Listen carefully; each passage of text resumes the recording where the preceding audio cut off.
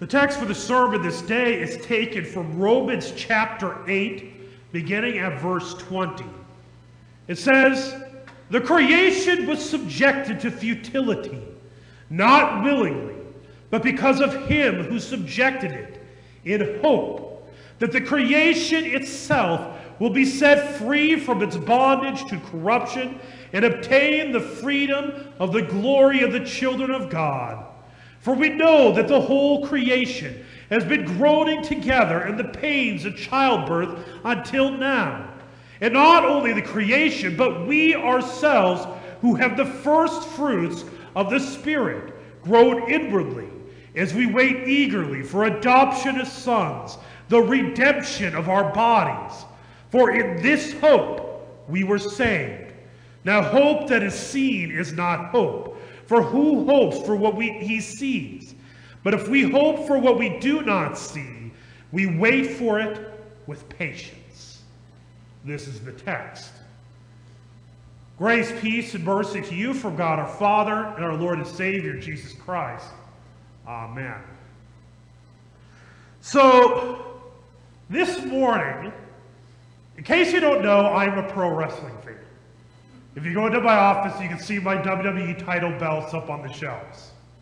And so, because I'm a pro wrestling fan, Facebook likes to advertise pro wrestling type things. And so this morning, there was a documentary that popped up on my feed. And so I clicked on it and I wanted to watch it. And what the documentary was about was the episode of WWF SmackDown on September 13th, 2001. And the reason why they had a documentary for it is because it was the first widespread public event since the attacks on the World Trade Center 2 days earlier. And so as I was watching this documentary, I began to ponder that question from the song of Alan Jackson. Where were you when the world stopped turning? And I remember where I was. I'm sure, well, some of you were not alive, so you have it really easy to remember where you were, or weren't. But I remember where I was, because I graduated from high school in May of 2001, and so I was in my first semester at Des Moines Area Community College in Ankeny. And I only had classes on Monday, Wednesday, and Friday. It was a Tuesday, so I had no class that morning. So I finished eating my shredded wheat bowl of cereal, because we always have that at my house. And I turned on the TV, and for those of you who are older, you might remember when it came to like video game systems or VCRs, you always had to plug it into Channel 3. And so, in Des Moines, Channel 3 is CNN. And so I turned it on, and I saw CNN, I saw the news, something was going on in New York. I thought nothing of it, because there was a big trial going on at that time. And so I'm like, whatever. So I turned it off, and I started playing my Madden game on my PlayStation. And so I was playing as the Vikings, trying to win a Super Bowl, since that never happens in real life. And I turned it off, and that's when I saw what was going on. I saw that smoke billowing out of that building, and I remember the uncertainty, the fear of what was going on. And I remember, and as the planes hit the Pentagon, the plane that crashed in Pennsylvania, there was that fear of whether it was going to hit another place.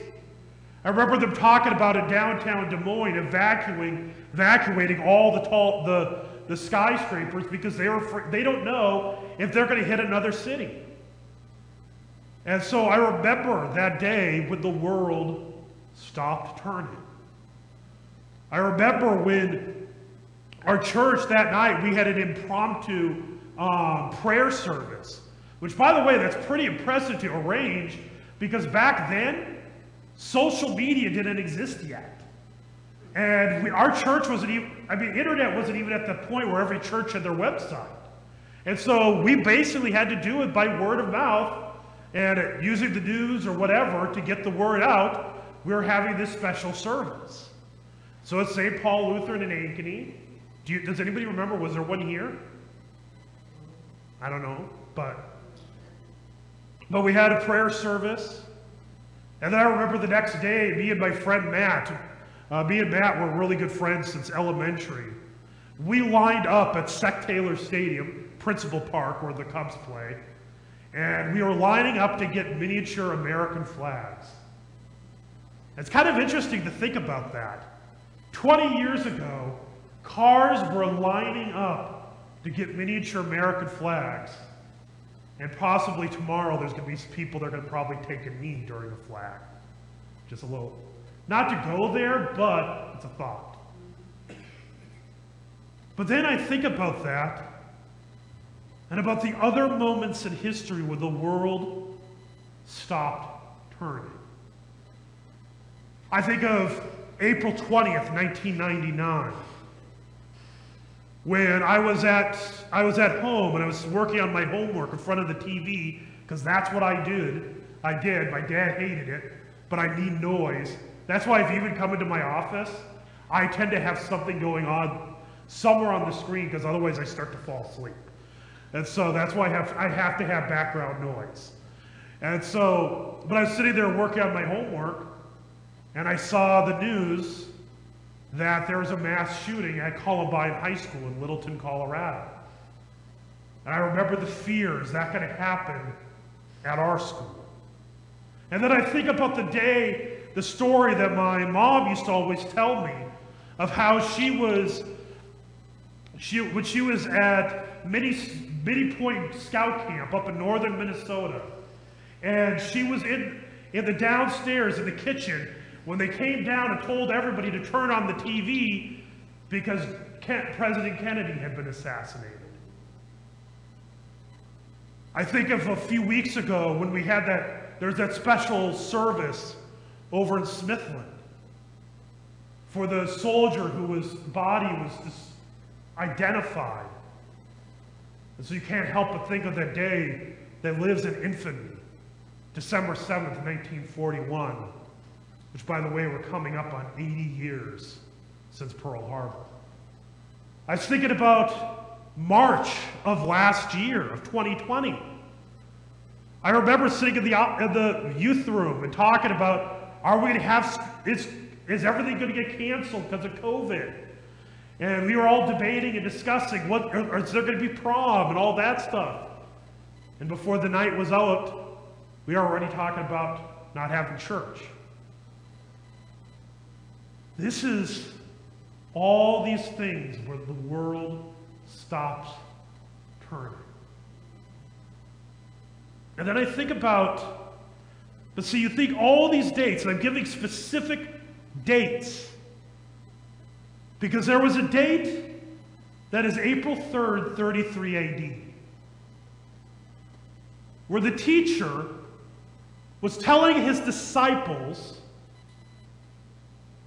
that he was having a very unusual meal that evening. He told them that the bread is his body, the wine is his blood, given to them for the forgiveness of sins. And he told them that one of them is going to betray him. And he went to the Garden of Gethsemane and he prayed, just like he normally had done. And they watched him as he was in agony, as he was sweating like great drops of blood. Just so you know, when I cough, it's not COVID. I just have a really bad cold that doesn't want to go away. So don't worry, I got tested. But they see him praying in agony. And in a little bit, his prediction became true. Judas, their close friend, came and they kissed Jesus. He kissed Jesus not to show him as a friend, not to show him as any type of affection, but to betray him, to hand him over to people who were intent on killing Jesus. And Peter, he pulled out his sword to fight back. He sliced off the ear of Malchus. And what does Jesus do? He tells Peter to put his sword away. And he heals Malchus' ear. And Jesus goes away willingly. And he is beaten. He is mocked. He is humiliated. He is spat upon. There are so many false accusations being shouted at him. And he doesn't say a word. They eventually beat him to a pulp. Pontius Pilate insisted on his freedom, and nobody would listen. And he was forced to carry that piece of wood down the streets of Jerusalem to that hill outside of Jerusalem called Golgotha, which means place of the skull. And there he had the nails driven into his hands and into his feet, just like thousands and thousands of others had done before him. And he hung there and he died in agony. The one who Peter said, "You are the Christ, the Son of the living God," was dead on that cross. The sun turned black. The earth shook. Sounds like the world stopping turning. Do you ever think about what that Saturday was like? If you've ever had a really bad day, the day after, you're going through your mind everything that has happened. You go through your mind, imagine Peter must be thinking about how he denied that he even knew who Jesus was 3 times. You could imagine them wondering, how did we not see that Judas was a traitor? You could imagine them wondering about how did they abandon him. These are disciples. The word disciple literally means follower. And they did the exact opposite of follow and fled. And they got to be thinking about everything that Jesus said, and they confessed that he was the Christ, and they can't help but wonder, did they miss something? Sunday morning, they learned, reminded, yes, they missed something. Because on Sunday morning, they came to the tomb. They saw it was empty. So this is April 5th, 33 AD, outside of Jerusalem. And so I keep giving you these dates and these locations because this event is as historical as Pearl Harbor, as historical as the Kennedy assassination, as historical as Columbine, as historical as 9/11, as historical as COVID. And I know we could get into conspiracy debates, but it's as historical as the shutdown. We'll go with that part far. So, on April 5th, they came thinking the body was stolen. It's not until he showed up to Mary Magdalene and said, "Mary." And she heard his voice, and she knew it was her teacher. And she jumped up and said, "Rabbi," and she grabbed on almost as if she never wanted to let go. Why? Because the world began to turn. That because she knew death had been defeated. Sin had been defeated. The devil had been defeated. Even though that their world had stopped, all of creation rejoiced in the hope, because now the world truly will turn for eternity in him. And so that blessing, it would come. So I'm going to go to another date. August 12th of 1982. At Christ Lutheran Church in Wolf Lake, Minnesota. that hope came to me when I was brought to the baptismal font. So yes, tomorrow is my baptismal birthday. I've been trying to get our kids to know it, so I should know it myself.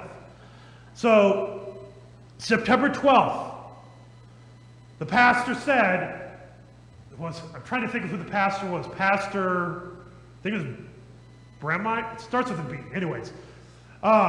Said, I baptize you in the name of the Father and the Son and the Holy Spirit. Amen. And on that day, the blessing of forgiveness, the blessing of life was given to me. And I'm going to tell you that from that day, I still sin. Did you know that? I didn't get baptized and I'm a perfect person from day on. No. I still kept on sinning. And so you have your own date that the grace of God came to you. And so one day, in May of 1997, at St. Paul Lutheran Church in Ankeny, I confirmed the faith that was received in baptism. And from that day, and many Sundays on, I would receive the very body that was raised from the tomb on April 5th of 33 AD, that was crucified on April 3rd of 33 AD, the very body of him was given me in the bread. The very blood of him was given in the wine for the forgiveness of sins. And so it is for you every single time you receive his supper. Because even though when I talk about these big things where the world stopped turning, there are also moments where every single one of us, our individual world, stopped turning. In the last 2 months, we've had 8 funerals in this congregation. 8 times that a family, friends, their world stopped turning. That moment when you get the news that you have cancer, your world stopped turning.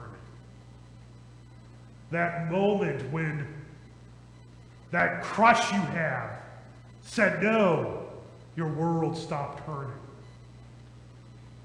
Any relationship ends, your world stops turning. And so, as the world always is grinding and halting, our God gives us this place.